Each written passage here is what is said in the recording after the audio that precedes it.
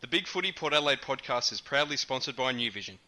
My team, Conda, power. I love the power. I love the power. Hey everyone, I am Macca19 and this is the Big Footy Port Adelaide podcast coming to you live once again on Port Fan Radio, a fan-driven online radio station dedicated to the Port Adelaide Footy Club. Back this week from his jaunt interstate, we've got Fishing Rick. How are you, buddy? Mate, I'm tanned, relaxed, the water was clear, perfect, and it's great to see that Pittard Nation is taking over the globe. It's just almost bringing a tear to my eye, Macca. This is bigger than Linsanity, I have to say. Pittard Nation is just amazing. I told you all the way along, when all the doubters were around, he is the halfback flanker that we needed to have, and he's delivering. But I'll take it further. I've noticed something else this week, which I haven't noticed before. So I think Pittard Nation is actually expanding. No, it is. Definitely is. It is. It is. It's massive. And look, back on the podcast again. We haven't spoken to her for a while. It's the return of Portia. Hello. Hi. We going well? Well, yeah. One thing as regards to the Pittard Nation, I was a little confused because I was at the game on Saturday and I thought that was Adam Kingsley the way he was playing. He was actually pretty precise and deliberate with what he was doing. So, was that Pittard? Come on. He can't Are even you compare. really... That is disgraceful. No offence to Adam, but he is far, far inferior to Jasper Pittard. I can't believe you're even... Oh, come on. Adam Kingsley's got, the pre-season Michael Tuck medal. You know, you can't knock that. He's got an edge on Pittard so far. Mate, you're trying to be controversial from the start, Portia. Stop talking. Okay. I can't believe what I'm hearing here. This is ridiculous. Outrageous. I didn't see one handball over the head or blind kick or any bomb scare moments. That's And true. what about- That's what I did say. Adam Kingsley did play a good game, so you know. And what about the spoiling? I mean, the spoiling was just amazing. He hardly It ever was got pretty good. out-positioned by his opponent and won the one-on-one contests, and he was the nullifier. Maybe that will need to be his new name. Oh, look, I think that he did really well, but there was that one moment in the last quarter, which I think everyone's seen on the highlights, where what did he do? He completely stuffed it, trying to play on, but he did tackle and got it back off Lindsay Thomas, wasn't it? That little play in the last quarter. Yeah, well, come on. I mean, he got it back. That's great. But he still had to have that moment where you just go, what were you thinking? But he did redeem it instantly, so that's okay. That's why it was a really good game. It was a It was high- fast followed by fantastic. It was wonderful. Yeah, you know, it was the full roller coaster. It was absolutely, it was a Pittard moment, let's face it. I think in, 10 years' time, if we wanted to find Pittard's play style, you'd probably just look at that highlight and go, yeah, that's Pittard, Yeah. Scare everyone, I'd but agree still with that. turn out okay. That's it. Well, look, let's do a love and hate for this week. Rick, do you want to give us your love and hate, mate? Yes, buddy. I loved the hard hit of Alipati. I thought the physicality of the contest overall was fantastic by both teams, and especially our boys. And I just think the players probably aren't appreciating it, but the first 3 weeks, the physicality has just been huge in all the games. And our boys are now men and mature enough to be able to withstand the battles of the body contact and are actually now starting to win some of those battles, and I reckon it's fantastic.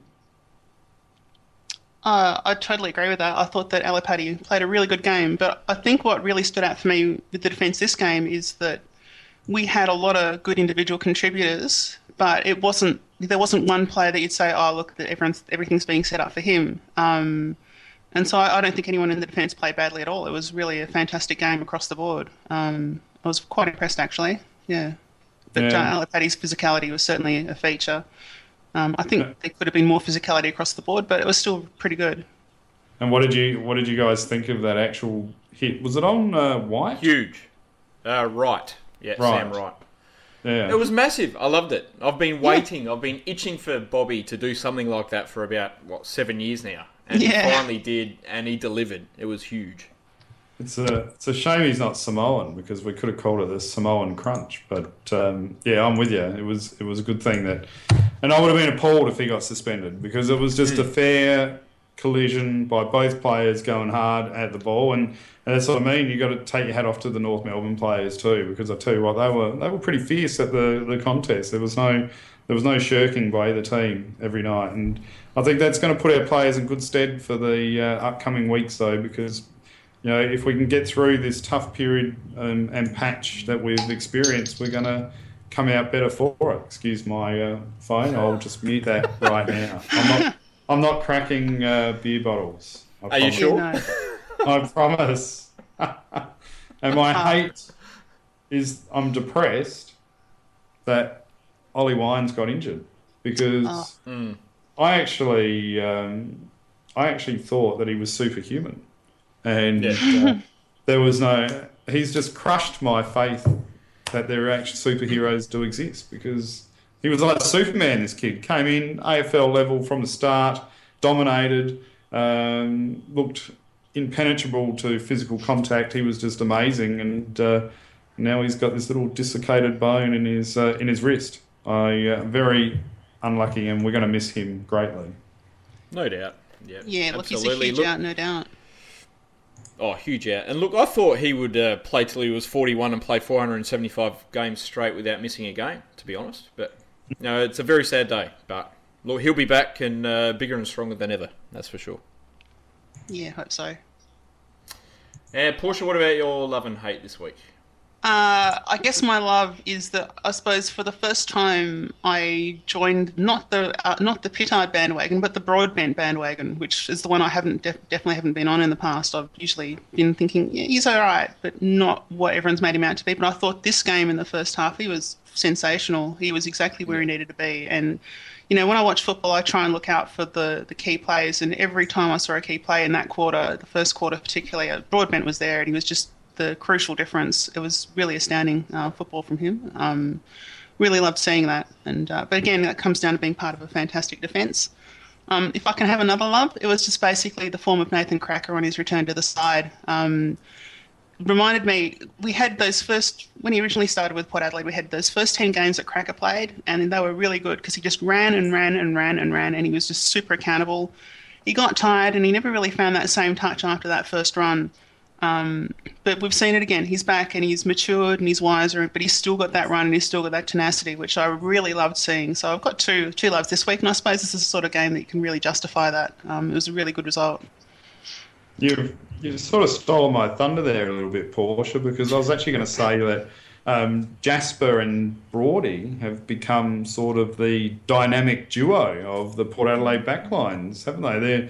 They're sort of countering each other. When one person gets blanketed a little bit with the defensive lockdown forward, the other one's providing the run and carry, and then they seem to be swapping that role perfectly, which is great for us. And I agree, Broadbent's first quarter was amazing. He was best on ground in that first quarter. Yeah, and I'd also just add, I agree with you, Rick, and it's really important for us because what I was thinking about in relation to Pittard was that there's been comparisons between the role that we sort of foresaw Pittard eventually playing being like the Peter Burgoyne in defence role. But the main flaw of the Peter Burgoyne in defence role is that we only had one of him. We didn't have anyone else that we could rely on to be about as good at clearing the ball from defence. And so we became extremely dependent, which meant that when he was shut down, we lost games, we looked terrible.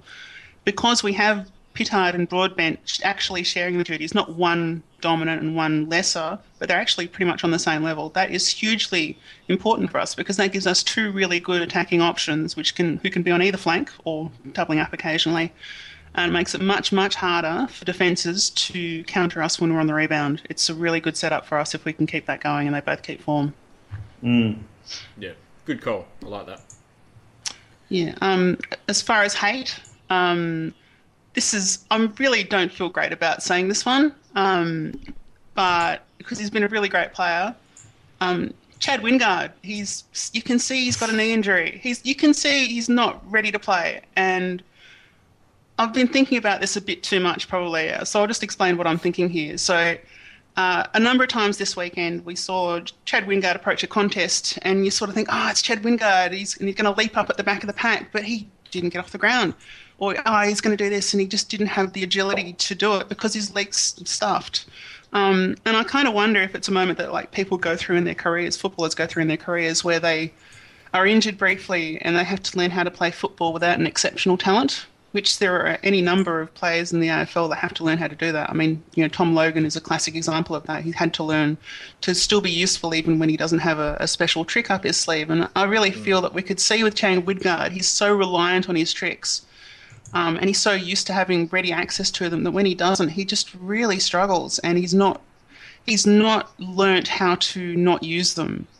And so I was disappointed in his game, but understanding of it. And it kind of reminded me of Stuart Dew back in the day, when he was in back 2001, when he was pretty much given free rein to do what he wanted, and he was kicking long kicks all the time. It was really great.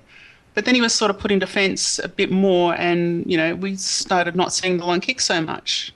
But that was really good because it taught him to develop other weapons like accuracy, not just length, and how to play differently. Or someone like Sean Burgon starting the back line. And I think we're seeing that a little bit with Chad Wingard, and it's sort of why he's being stuck up forward so much. But I don't know, it's a lesson he needs to learn, and this is right now that he's learning it. But I was a little bit disappointed in some respects because, I don't know, I guess I had too high an image for Chad Wingard as being like the supermensch sort of thing, or the ubermensch, isn't it? Sort of player. I think that was really the closest I came to a hate, apart from being elbowed in the side by an angry North Melbourne supporter on the way to the trains. But that was all. I'd challenge you on that one, though, Portia, because Okay. in the beginning I thought, maybe Chad's injured, something's not right. But as the game wore on, and I've noticed this with Chad for the first 3 rounds, if you look at his intensity at the contest and at the man at the contest, it's right up there, and his forward pressure has been excellent. So I think what's happening is they're maybe keeping him out of the play more from an injury management perspective, more so than he's injured. Because when you do watch him off the ball, he's definitely working hard, and to me, he looks 100% fit, and he's chasing really hard. I just think he's been kept out of the play maybe a little bit too much at this point in time. Yeah. I don't know. Well, for me, the flaws are certainly not with his play off the ball, because he's pretty persistent, but he was missing a little something, and he didn't have the leap. That was really the main absence, I think, and he's pretty reliant on that. There's no doubt he's not at his peak, but I still thought he was pretty valuable out there on Saturday. Yeah, but in a side that played as well as that, I guess this is one of the few times I would actually say that Chad Wingard was probably in the bottom half of players. It's not often I'd say that, but I would comfortably say that this week. That's fair enough. Look, my love this week is, quite simply, it's got to be winning a close one against our bogey team at our bogey ground. We've only beaten North Melbourne 7 times in history. And I think we've only won something like 4 or 5 out of our last 30 games at Etihad Stadium as well. So, I don't know, it was just a nice bit of karma parmigiana after some recent results against them away from home. First time we've beaten them away from home since 2008. We had that ridiculous free kick game in Tassie a couple of years ago. Last year we were pretty unlucky with players pulling their hamstring running into an open goal, and it was just great to get one over North, I think. I totally agree. I think that at the game there was very much a feeling, I think even among the Port fans and the North fans, that this game was very much off script for what we've all seen previously. The number of calls for 50 metres, and the number of legitimate free kicks that we actually got paid. Like, to people like Jay Schultz, who never gets free kicks paid for him, he's suddenly getting free kicks left, right and centre. It was just astounding to see, I don't know, umpiring for some reason being on our side, and that gave this game an extra edge because I'm just not used to seeing that, and you always expect it to turn the wrong way, but it didn't. It was actually pretty solid across the board. We actually had a couple of gimmies, if anything, but then again, so did North Melbourne. But you could just sense that they were expecting, I don't know, they were expecting for an umpire to get them back in the game, in the crowd. Anyway, they were expecting it, and it was just really amazing that it didn't happen. So I don't know if it's that we were cleaner than usual or if we just got lucky with a early season interpretation on a fast ground. I'm not sure. But either way, it was that aspect was certainly interesting. But yeah, beating North Melbourne is absolutely fantastic. I hope it happens again in my lifetime. It was awesome. Who cares? I don't care if we got a good ride with the umpires. We're due a good ride with the umpires. And I don't think it was a good ride with the umpires anyway. I think it was about even Stevens, but I thought it was pretty even. Yeah. For Port, that's a good ride though. Like to actually get paid the free kicks that are there. That's pretty good. I'm pretty happy. I mean, if they happen every week, I'd be excited. You mentioned why doesn't Jay Schultz get many free kicks? Because this is what happens when he gets 3 free kicks. Yeah, true. It's bloody front page news, and there's this media furor that he's got a couple of free kicks, which he deserved. Maybe he should change his name to Matty Lloyd or something. Well, Tribe's still going on about 2 years ago, 38-15. Yeah. Never forget. Oh, dear. Look, my hate this week is the fact that some of our supporters still don't seem to accept Kane Mitchell as one of our own. I was absolutely stoked that he kicked the sealer on Saturday night, and look, I thought he had a very accomplished game out there. You know, he shut down Gibson. Had a big part to play in that last quarter, I thought. I'm not sure where the criticisms came from. All I can think of is people blaming him for some of Thomas's goals in the last quarter, but when you watch the replay, he was only covering for a couple of his teammates who decided to go ball watching and tried his best to cover Thomas, but just couldn't do it. I mean, as I said on the forum, I think back pocket's probably the last place I'd expect to see Kane Mitchell. But for him to kick the winner or the sealer, I thought it was a fantastic story. Look, I'm not the greatest Kane Mitchell fan, but I thought this week he was actually pretty good. You know, he's not an amazing player and he does have his limitations, but we knew that selecting him, so you just accept it, really. I kind of think that when it comes to the former players that people get preconceptions and they go by them for the most part, but you really need to be open to people to change because, people change all the time. We might not think we do, but we do.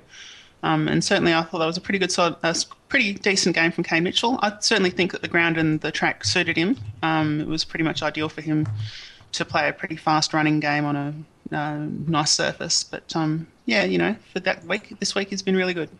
Well, obviously, I didn't get to see the game live, and so I saw a couple of comments when I got back, waiting for bloody AFL Live Pass to upload the game, which took forever. And on the forum, all I saw was Mitchell and Westhoff get smashed, and so I watched the game, with that view to see how bad they were. But I thought both players actually were pretty good, and I was quite surprised with the difference between what people were saying and what I thought was more of reality. I think people just need to accept that Mitchell's, he's near our best 22. He's not far off it. If everyone's fit, he's probably 24th, 25th on the list. So he's going to get games. He's going to get a lot of games because we're never going to have our absolute best 22 out on the park every week. He's just the new Tom Logan, pretty much. He's you must be this good to play. Yeah. He's a bit faster than Tommy.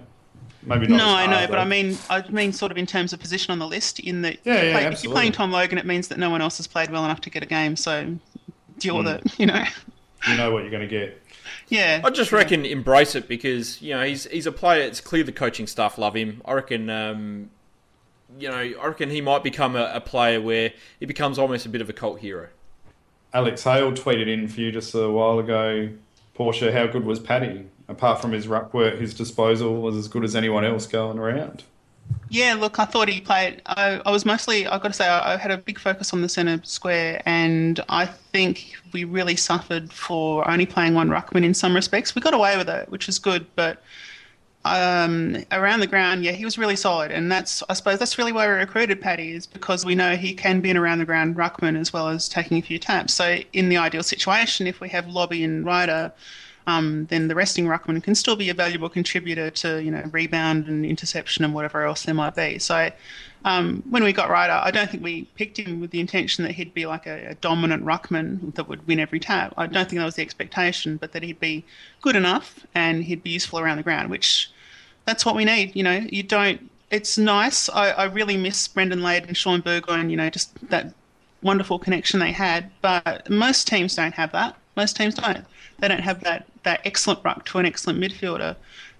Most premiership sides have just got a good ruckman. They don't have an amazing ruckman. They've got a good ruckman, and that's what Ryder is. He's just solid. He's going to be good enough for us to play finals for the next, 5 years. He'll be good enough, and so will Lobby. We don't need a superstar ruckman. If we've got two solid ones that can pair up and play off each other, and if we can bring in Redden as an extra option, I suppose as more of a pure ruckman when we need him, then that's everything we need as far as rucks, I think. It'd be nice to have an extra because someone always goes out with a knee, but Ryder did exactly what we recruited him for, I feel, and that was a really good game to see from him. It was good. And it's good to know that he can rebound like the rest of the Essendon players can. What do you reckon, Rick? I reckon in his short history, that was his best game with us so far. It was great to see. I thought he was a bit underwhelming in the first two rounds, so maybe he was a little bit distracted. And Goldstein was in cracking form, and he really took it up to Goldstein with the fact that at least he made him challenge his ruck work, so he just didn't get clean usage of the ruck contest the whole time compared to what he had in a few other weeks. So I was very happy with what he did, and I said last week, Portia, I think the thing I've probably taken Lobe for granted with is his pressure post-ruck work around the contest, where he's able to hold the ball in and create that extra stoppage for our midfielders. And I think that's where we've really been hurt this year with Lobe going down. And I guess Paddy needs to get that engine up to be able to at least create that same competitiveness post the ruck tap. I thought the Ryder-Goldstein battle lived up to expectations. I mean, Goldie ended up with more hit-outs, but I thought Ryder definitely had better impact. He was able to jump all over Goldstein, and look, especially at the centre stoppages where we've struggled the last 2 weeks, I think his ability to jump over Goldstein and put him off really led to us winning a significant amount of those centre stoppages, which I thought was fantastic. And whilst Goldie had maybe the better of Ryder around the ground, where it was more of a wrestle, he's obviously a lot stronger. I thought Ryder was a huge reason why we won that game. I kind of think that in the ruck duel, Ryder was primarily acting as a disruptor rather than a negator, so it wasn't about making sure that the ball came to ground or got locked in or something, but just that it didn't go exactly where Goldstein wanted. I think that if I was putting him up against the same ruckman, for example, in a hypothetical, I think that Goldstein, and we saw it a bit, Goldstein had more perfect ruck clearances. So a lot of the time, when he did get it, which was not all the time, but when he did get it, he actually got it directly to a North Melbourne player rather than, Ryder more sort of hitting it towards the ground and it's the Port player being able to take advantage of it. It's a bit of a different situation, I think, there. But I think that, Goldstein was well held in the end. Just one other thing on Ryder while we're talking about him. I just want to get this in. I'm wondering if his form this week also has to do with his familiarity with the ground. So the last 2 weeks we had Fremantle out in the wind, Adelaide Oval, pretty windy, and then inside in a nice ground that he's very familiar with as an Essendon player. I'm just wondering if that familiarity was part of it, or if he just actually prefers that kind of track. If he prefers that kind of track, that's actually really good for us because I think Lobby is much better outdoors. So that could be another part of the partnership that could work out really well for us. I think they were saying too, like with the Freo game, it was his first game where he's actually come up and rucked a full game against Sandilands. So it was a bit of a different challenge for him, sort of a new experience. Yes, yeah. But I like that line of thinking. It is. I never thought of it from that way. So it is it would be a more familiar environment for him. So it would make sense. But also the type of player he is. I mean, that fast track and no rain, no real wind. That's pretty much suits his game perfectly. Well, look, it was round 3. It was Port versus North Melbourne at Etihad Stadium in front of a pretty dismal crowd of just 22,000 people. Yeah. Which was pretty shocking. Apparently, it came up on the scoreboard that only 8,000 North Melbourne members turned up, which is pretty pathetic, really. But I believe it. Yeah, well, that's it. Port came away with a fantastic 8-point victory, 17 goals, 11 to 16 goals, 9. Schultz was the star up forward with 4 goals, with 3 goals each to Ebert and White and 2 to Monfries. Portia, considering you were at the game, do you want to give us a quick rundown of what happened out there?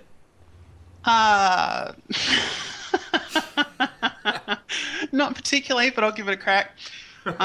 Pretty much... it's just a tight tussle the whole way through. Port had the dominance, I thought, early, but we were not really racking it up as well as we could have on the scoreboard.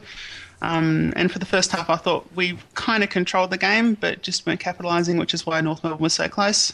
Third quarter and fourth quarter, obviously North Melbourne were a bit more in it. And the crowd did come alive when they were within a goal of us. They were certainly suddenly appeared at that point because they're a very quiet crowd. I'm not used to that from North Melbourne. But yeah, and then obviously we just hung in there in the end. There was a bit of back and forth, but I honestly don't think there was a point at which I was not confident we could win. Even when North took the lead with Lindsay Thomas in the last quarter, it still felt very much open and as if anything could happen. I think that kind of sums up the game. But obviously, you can do a much better actual summary of the game, Macca, if you'd like to. Please do. No, yours was fantastic. Where do you think, guys, we improved from our first 2 rounds? Quality of opponent.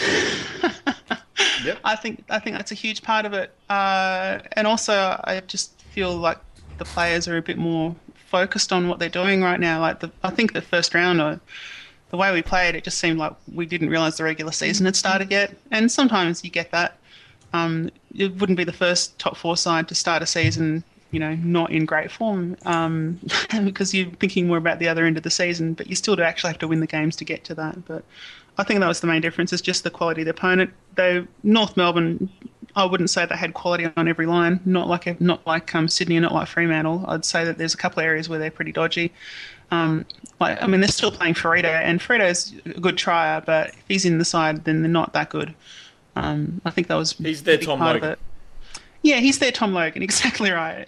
I like him as a player, but I like Tom Logan as a player. But you're right, they're kind of equivalent in that respect. I think that was most of it, but I think just gradually getting to work better and a bit of energy injection from someone like Cracker and, of course, Archie in the last quarter. I think that was a little bit of an edge for us that might have won us today. I'm with Porsche. I actually put it down to quality opponent as well.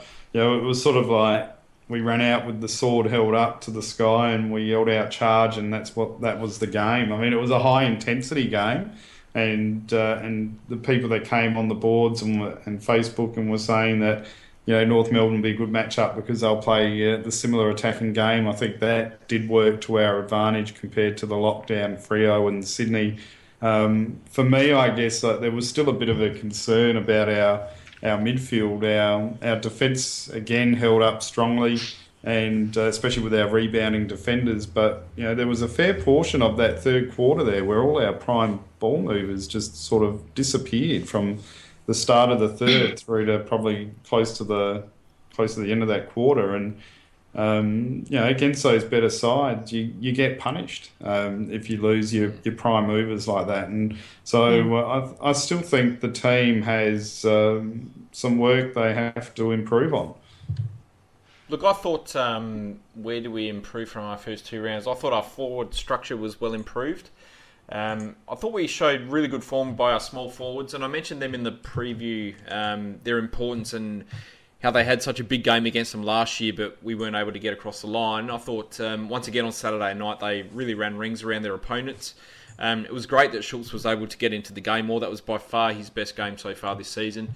I really liked our midfield as well, and I do understand and agree with you, Rick, that third quarter. And that's something that we've struggled with, especially last year as well, especially in that final minor round Freo game where we just saw our midfield sort of break and really struggled to find the ball and get those clearances that we needed. But I thought it was great that we were able to turn it around and still lead at three-quarter time. I thought that was important. And in the end, we won the clearances and the tackles. I thought we worked a lot harder at the stoppages to win the ball. And also I thought we were better as a team outfit as opposed to just a group of individuals out there, which I kind of felt against Sydney that was the way it was going. True. One stat which I really like is against Brisbane the week before, North Melbourne took 15 contested marks. We kept them to 0 on the weekend, which I think, considering the the size and the strengths of their forward line with Petrie and Brown and Waite, to keep them to no contested marks was a fantastic effort. I'm going to argue about statistics now. Sorry. Okay. No, that's all right. I'll explain my point a bit better in a minute. Yeah, well, for me, I mean, no contested marks is great, but it wasn't a contested game for the most part. You know, there wasn't a lot of it there because it is such a fast ground and because we didn't play real tight, certainly at the forward line and the back line, which is where you'd mostly take your contested marks. I don't know. I think it just wasn't. I don't know that it was necessarily that we specifically shut down North Melbourne more than Brisbane did, but it was just a different game and a different ground, wasn't it? I don't know. I don't think contested marks really says all that much necessarily. Yeah, yeah. I'm done. It's not the contested marks itself. It's more the fact that I thought that our defence. It was almost like watching us play in 2002, 2004 again, where we had that real team defence going. We had guys like Pittard and Jonas and Broadbent dropping back in front, just like Montgomery and Chad Corns used to do all the time. And they were able to shut down, I thought, a lot of North Melbourne's leads and were just able to kill the ball, which I thought was important. Yeah, I think that when I was watching the ground, and they're playing it like most games get played these days, where they don't fill the whole over, they just basically play within a radius of wherever the ball is. And that sort of game, particularly in a ground where you're expecting fast play, and in fact we actually set up for fast play by only having one ruckman, you really are not going to get a huge amount of contested marks because there's space to run into all the time. I really think it comes down to the ground and how it was played and the matchups more than the deliberate effort. But I agree absolutely that we played well as a defence. There's no doubt, and I'm sure that someone like Drew Petrie would have loved to take contested marks, but like Ben Brown, he was actually quite surprising, but he didn't need to take contested marks. He just was taking marks, Yeah, no, that's a fair call. What do you reckon, Rick?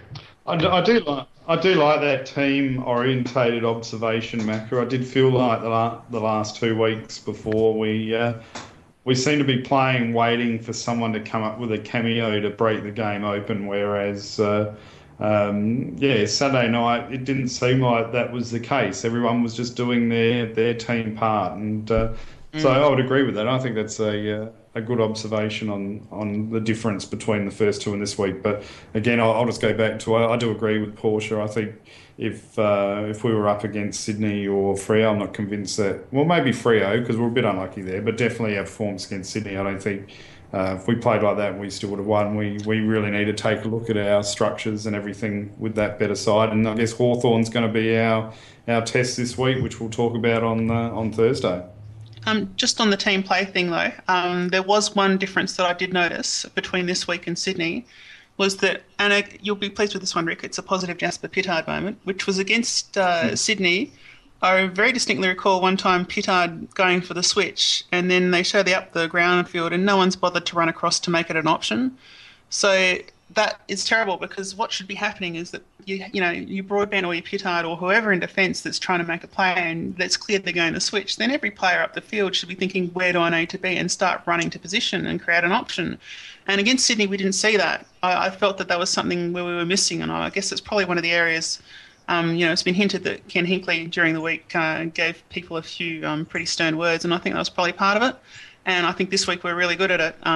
When we went to switch, people upfield actually got in position to actually make that worthwhile. So that was I think that was a big improvement from Sydney, and certainly I think that's where we lost it last week. The team playing for each other, and taking the lead from someone that's got the ball. You might be able to answer this, Portia, because you're at the game. I'm going to ignore I'm not ignoring him because I'm actually bringing up his name, but he's saying we've got short memories about the number of fans going to a game. I think Al might be a bit grumpy tonight, Macca, but Alex has pointed out Alex has got a good point. Well, it's true. We did. I've got to say that was not the worst attended North Melbourne game I've been to. I was at, I think it was in 2002 or something, the North Melbourne versus Port Adelaide game at the SCG. On Reconciliation Day, when everyone in Sydney was walking across the bridge for Aboriginal reconciliation, and I reckon there was 7,000 people there. So as North Melbourne crowds versus Port Adelaide go, this was actually a pretty good crowd, and I suppose in that respect we should actually say, yeah, good on you, North Melbourne, but I did wonder if we should have brought over the tarps for them. Has Travis Boak played himself into form? That's what Alex Hale wants to know. And was he tagged at the game? Because Boakey did come into it in the last quarter, but the first 2.5 he was pretty quiet. Look, I'm not really all that good at watching the midfield things unless it's on the TV, so Mac might have more of an idea there. But I think Boak will suffer again with Wines out next week for sure. I think it was really well held in the first sort of 2.5 quarters, as you said, Rick, and Robbie Gray as well. You can probably add him into that mix as well. But their last quarters were incredible, really. And look, hopefully that does play Travis Boak back into his best form. And look, I think Robbie Gray's had a really good start to the season as well, playing as that pure midfielder. But he was definitely down on Saturday night, but that last quarter was as good as any. I think that one of the things that's important to keep in mind when the gold midfielders are being tagged is breaking their tags is not just about their own performance, but it's about us proving that we have other options that the opposition also need to man up on.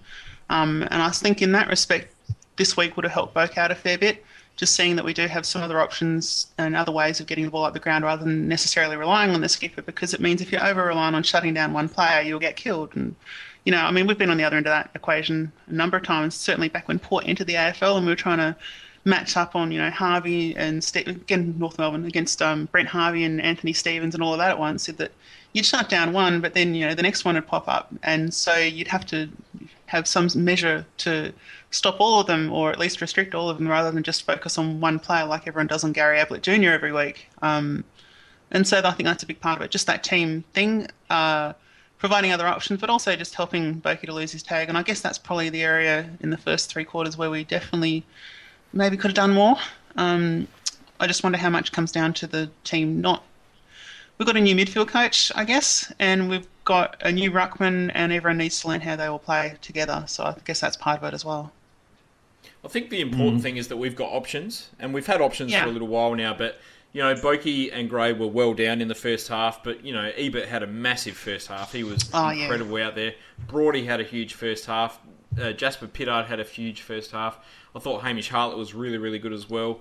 It's important for these other players to stand up, and I thought they did. And of course, Aaron Young, who possibly had a bit of a breakout game for him. And do we see him becoming a bit of a mainstay in the side now? Look, hopefully. He's certainly going to be second-tier midfield for a while until he shows he can do that on a regular basis. But like you just mentioned, Ebert was fantastic. Hartley was pretty good, and it's those guys playing well that's going to make the tag on someone like Boak or Gray looser. So, but no, they did play really well. And Ebert, it was really great that he got that sort of a performance in his milestone game as well. That's just a really nice touch. Yep. Yeah, he had a huge game, Brett Ebert, and I thought Young was all right. What did you guys think of Cracker? Did he add value to our side? I thought he was fantastic. No doubt. Yep. Yeah, I really loved his play because he just kept going. It was really good to see. Obviously, this is one thing that really occurred to me when I watched the singing of the song on the TV after the game, which was that Nathan Cracker was in the middle again. And I guess I might have had a misconception about what that meant, being in the middle after a win. Like, I just always thought it was like a welcome to Port Adelaide thing. But this is the second time that Cracker's been in there. And I guess it's almost kind of like a baptism, like it's a cleansing of sins, to be born again in the light of Alberton sort of thing. And I really feel that was kind of how Cracker played. And he's playing like a desperate person, but with the maturity to know what he needs to do. I think we could expect some really... I think that he's gone through the ringer. I think we could expect him to just really be a fantastic player as a character. And in defence, it's all about character. I'm really excited about Nathan Cracker being back, quite honestly. I've got huge raps on it, and I hope to see more of it, because I think that, look, it's one of the great football stories is when someone sort of loses their way and they come back having learnt from it. I very much relate to that personally. I'm really looking forward to seeing more Crack. I tell you what, they've been smooth, the smoothest running team we'd have if we got Impey and Cracker in the same side, because they both just look like natural ball-running players, and, with Pittard and Broadbent as well, my God, they'd be fantastic in that defensive setup. Well, I guess, you can't play them all in defence, so I guess the question I've got now is, if you do play Impey and Cracker, who of our current halfback flanker types would you actually try and convert into a quasi-midfielder? would it be Broadbent or Pittard maybe, or who? I mean, Pittard got a good goal on the Well, weekend. Maybe Pittard. I think you could rotate either Pittard or Broadbent. I think you could probably rotate Broadbent as a bit of an inside midfielder, and you could rotate Pittard as an outside winger, so to speak. Because we've trialled Broadbent as an inside midfielder in the past, and even in the pre-season when he was captain, and he's got that body size to be able to take the impact now. I don't think he's been convincing as an inside midfielder, but I think he can do it for short bursts and change-ups if we need to. Would you consider using him in that option with Ollie Wines out? I'd actually like to see if Andrew Moore isn't rubbed out for his aggressive, disgusting tactics towards umpires. I'd like to see Andrew Moore get first gig first, I think, and back him in. That was a joke, by the way. Okay. No one's laughing. I'm laughing. No, yeah? Macca's laughing on the inside. I am. Where's the crickets? Yeah. What do you reckon, Macca? Would you agree with that? I'd almost rather see Jonas move into the midfield. Oh, interesting. I think he could be that sort of new age tagger to take over from Kane Corns. He's different to Kane though. Like he's got a bit of more physicality to him. I think. Not that I'm saying Kane's doesn't go in hard or anything, but I think that Jonas can probably throw his weight around a bit more than Kane. Yeah. Does he have the endurance? I think so. He's played midfield before. He played midfield for Nord. He's played tagging roles in the past. Oh yeah, who was it he shut down last year really well? Was it Hodge? Murphy. I'm not thinking Hodge or and Mitchell. He's done the job on Steve Johnson. He's done the job on Hodge. In his first game, Hodge, I think he got Luke Hodge. So there you go. Yeah, I reckon I reckon he'd make it. He'd be a pretty good chance to make it as a tagger. Interesting. A full-time tagger. Plus, I think then you would be able to fit Impey and Cracker in the same team. Plus, still have that real attacking halfback flank in Pittard and Broadbent.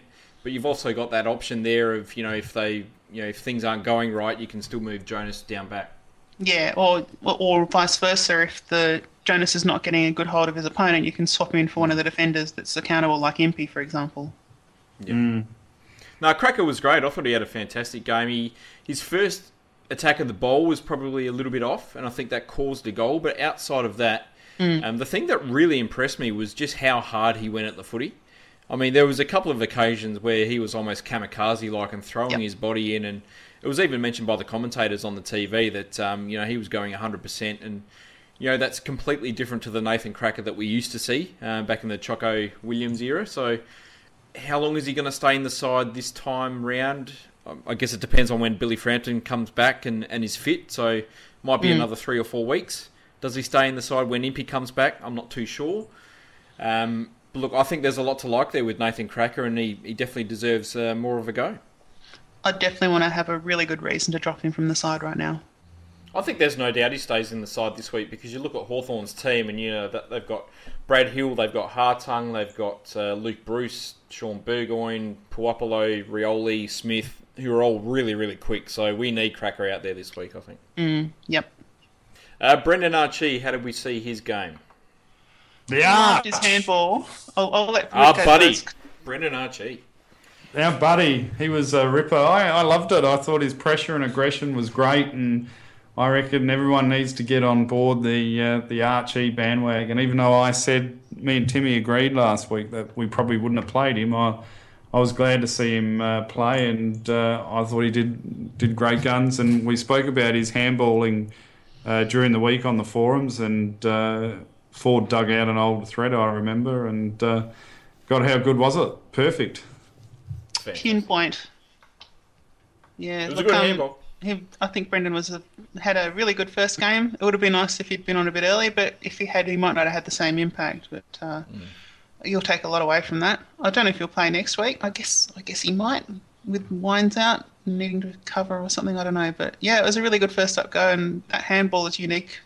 Certainly at Port Adelaide, and I might even, if he can keep up that kind of handballing to space to someone on the run technique that he showed, and that he showed in highlights before. I mean, he could be unique in the AFL for that ability. I don't think I can think of any other player that would match that if he can do that consistently.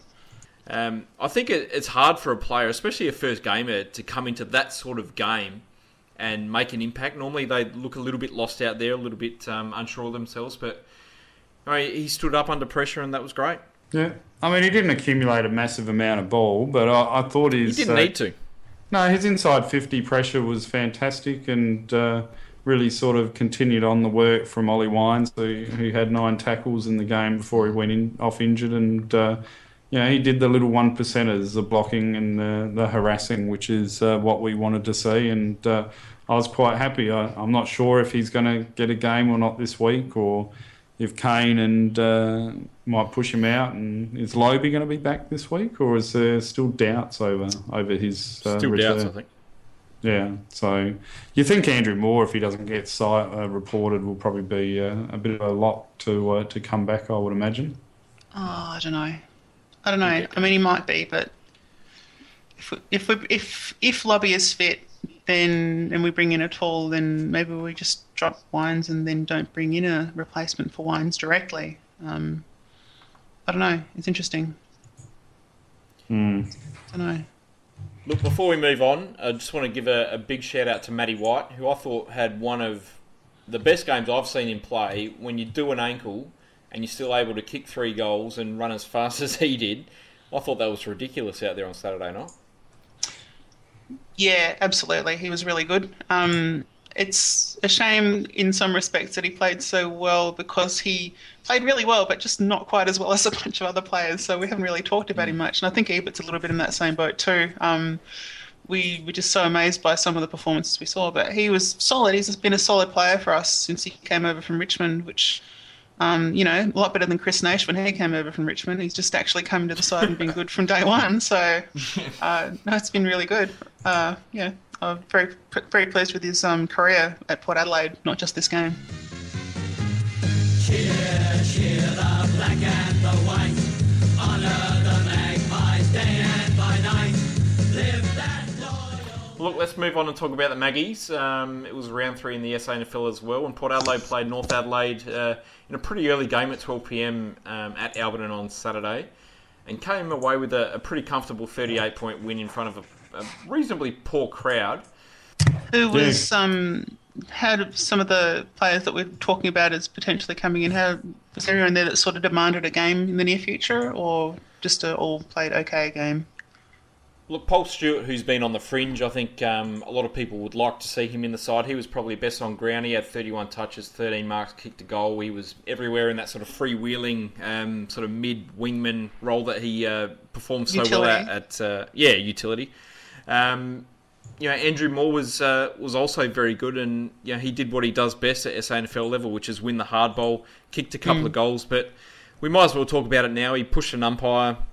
It didn't look like much, but honestly, if in this day and age you can't understand that you're not allowed to touch umpires, I don't know where you go from there. Yeah, but what was he doing? To me, like the replay, it sort of looked like he was trying to show the umpire what he was doing, but there was hardly any pressure in that movement. Surely that's not a more than a slap on the wrist fine. It'd be ridiculous if he got rubbed out for that. We'll see him get games. This is one of the areas where I don't have an issue with him getting games, because it's really important to have that respect and that separation for umpires. I don't have an issue with it if he does get a game, and it hurts and it's really annoying, and certainly the timing of him actually potentially missing a game with Wines out is tragic in that respect. But I think it's one of those things where it's really important to have that clear distinction between umpires and everyone else, which is not to say umpires are being elevated, but just because that they're doing a different job and they need to be recognised, basically, like a piece of the furniture, that you don't stuff around with it, like you don't go up and, shake the point post, as we've seen, one time, was it Ben Hart that did it or something like that? Shaking the goalpost. You just don't do that sort of thing. I don't have a real issue with it. And if you say it was not really much in it, well, maybe there wasn't much in it, but he should know not to do it.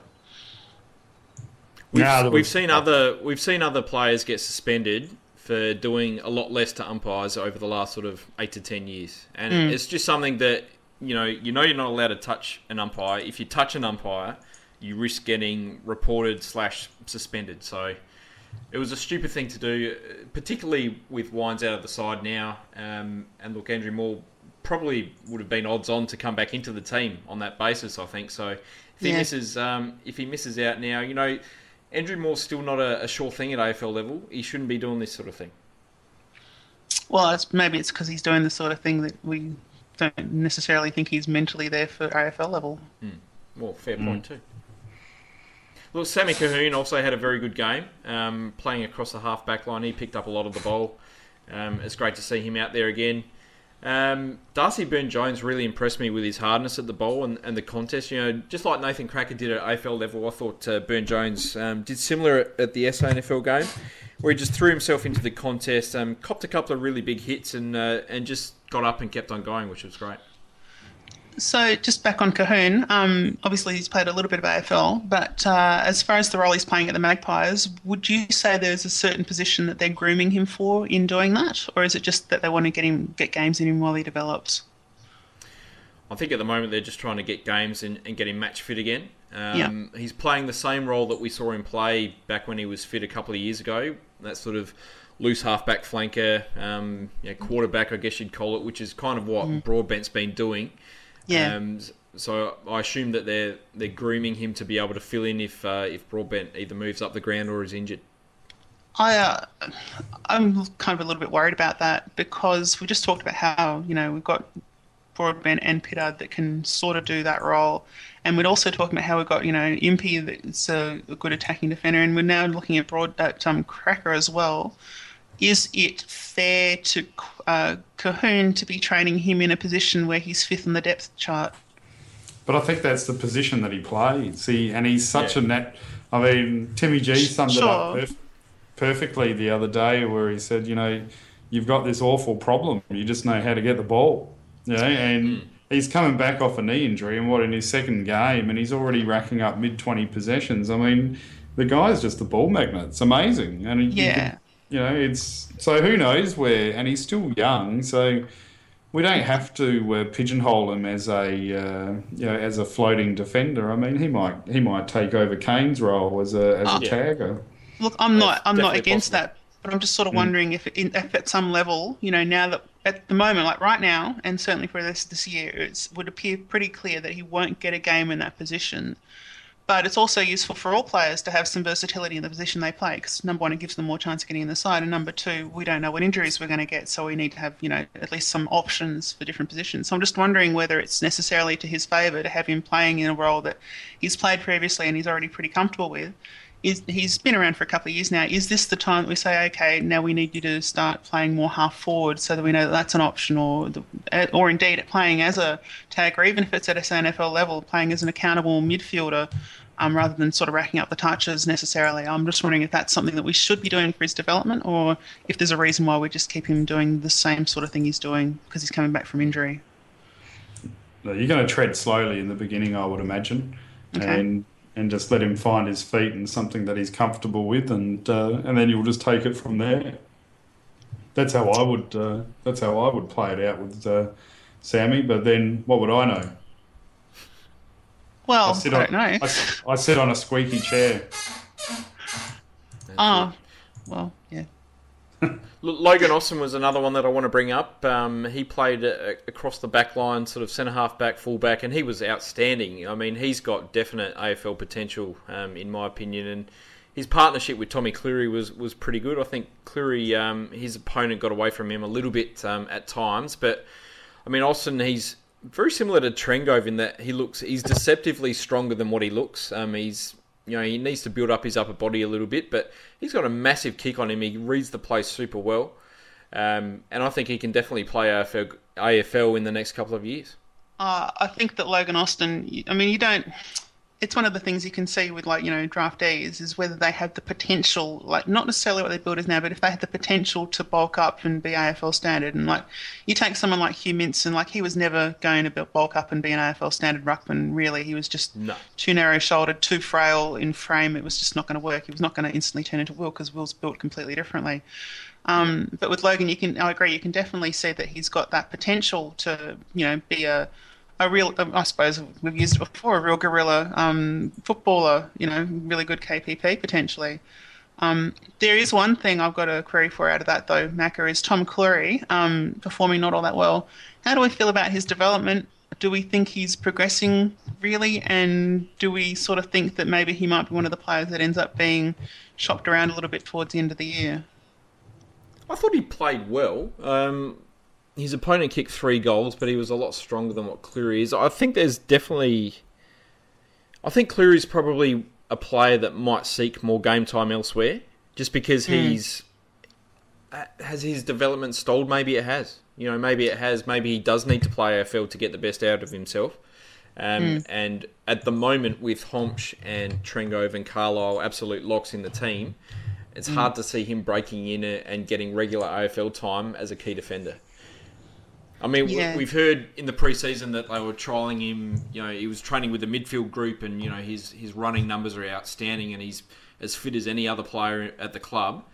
So maybe that's an option. But again, then he's well down the list of sort of midfield, on the depth rank chart as well. So yeah, he's one player. He's an awkward player at the moment. It's hard to see where he fits in, and I want him to fit in, but it's hard to see where he does. I think that he's sort of in that peak trading range, which sounds a bit harsh to say at this point in the season, but he is, because he was pretty well rated as a junior. Not fantastic, but well enough. Troy Chaplin quality junior. And he doesn't seem to have a place at Port Adelaide, but also I don't think we would lose too much if he left. I don't know that he's going to make it. I think he just doesn't get it. The way, when I've seen him play, he just doesn't seem to know what's going on to the extent that you would want a key position player to understand what's going on. And I don't know if you can teach that. So, yeah, hopefully he proves me wrong, because it's nice to have as many good options as possible. But Cleary, I don't know. I'd be interested in getting an update later on the year on how he's going, for sure. Definitely. He's definitely one of those players we're talking about where you might want to trial him in different roles to see where he ends up. And I think he shows potential, but I'm not convinced that he's really a lockdown defender either, though. No, I don't know what he is. That's the $1 million question. Does he know what he is? No, that's clear from how he plays. But you'd have to think Paul Stewart would have to be pretty close to a game as well, especially if Andrew Moore gets rubbed out. I think he's been fantastic this pre-season and the starting season of the SANFL, and really deserves an opportunity. Yeah. He does. Don't sound too convincing, guys. I'm not enthused about him as a player. I think that, I don't think he should still be on the list. Because I think that he spent a long time. I think it's a little bit of Tom Cleary. I guess that's what I would think about it, is that he doesn't seem to, although he's a bit better than that, in that he tries pretty hard, but he doesn't seem to really get it to the same extent that, his peers do. And I just don't know. I think he's taken it easy in the past. Hopefully he's picked up his pace and he's doing a lot better, and, he's free of injury and everything else. And maybe he'll come in the side and be really good, but I just don't see it. I think he's... just because we drafted him and we drafted him fairly early, it doesn't mean he hasn't just turned into the next Tom Logan. And not dissing Tom Logan, but that he's someone that can perform extremely well at SANFL level, but at AFL level, he's just sort of on the outer. And maybe bring him in, but do you bring him in as an actual Wines replacement? Because if you're choosing between him and Moore for that sort of role, I'd choose Moore every week. And if I can't choose Moore, I'd be tempted to try a different setup anyway. I don't know. I'm not convinced. It'll take convincing for me. I'll be sceptical on this one for sure. He's the perfect depth player. We kept him on for this exact reason, is that he's excellent at SANFL level. He's always going to be around the mark. Hopefully he can come in and do a job if we need him to. Yeah, but if we need him to, then we're probably in a bad way. Like, we've had lots of injuries and it's going to be struggling to hold on to a position that we're in. Look, we might leave it there for tonight. We've gone a little bit over time, but just that's okay. So, look, once again, everyone listening out there, thank you for tuning into the Big Footy Port Adelaide podcast and for tweeting in your questions as well. You can hear us again on Thursday night at 8 p.m, where we will preview two massive games for Port against Hawthorn and Norwood this week. Also, remember to tune in to Port Fan Radio Tuesday night, which is tomorrow at 8 p.m. for a brand new show called 1870 Hour, which is all about remembering those sort of classic moments and memories and footy players and matches that make the Port Adelaide Footy Club what it is. Yes, exciting. Looking forward to it too. I might be a temporary guest for that one, Macca. Wow. There you go. Unless You you are everywhere, Rick. I am Rick everywhere. Not Eddie, but Rick everywhere. He's like the community radio Eddie Maguire, yeah. I was going to say Stephen Rowe, but look, Eddie Maguire works as well. So. No, Stephen, come on. I mean, it's nice to have a go at Rick occasionally, but Stephen Rowe, that's a bit rough. You know. But as far as I'm aware, Rick's never actually accused umpires of being corrupt before, so, you know, I think that's a long-voted call. I have a better choice of words. Oh, than okay. Stephen. No, that's not hard. Stephen Rowe's got about 4, so that's about it.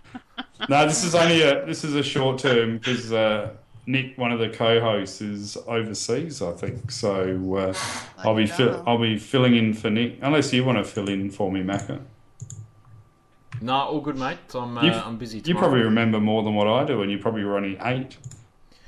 Probably, yep. Because we're going to chat about 1989. And I guess don't forget as well, we've got that competition as well. That's still up for grabs. So if people subscribe to the mailing list for Port Fan Radio, they go in the draw to win those 2 lounge tickets to join and me and you and watch us eat and drink at Port v Richmond, and we might let them get one in if we're not too greedy.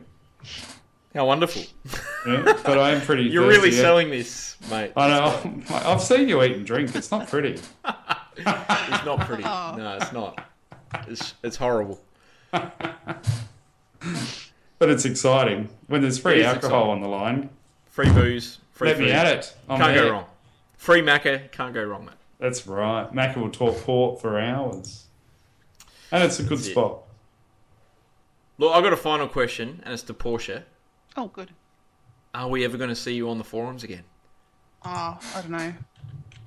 I don't know. It's, yeah, I got in that stupid little argument towards the end, and in discussion, private message, it was sort of pointed out to me that there's a lot of people in the world that are stupid and don't want to change, and I just thought, why am I talking to people that are like that? That's the worst part for me, is if you want to kill me having any enthusiasm about anything, it's kill my hope. So I'm trying to get it back. I'll probably be back at some point, but yeah, not for now. Not for now. Fair enough. Good work. We look forward to your return one day. Stay Yeah. true. Probably. And if not, then we'll have you back on the podcast anyway. So. Yeah, sounds good. I like these. It's pretty easy. And, you know, as much as I have a go at Rick, he's actually reasonably intelligent, and so are you, Macca, so it's always fun. Oh. Thanks. I know! It's and a if real you want compliment. And if you You want can to come back every week if you're going to talk like that. All right, peeps. Until next time. Can't see Port ya, Adelaide. Macca. Calm the power. Go Jasper.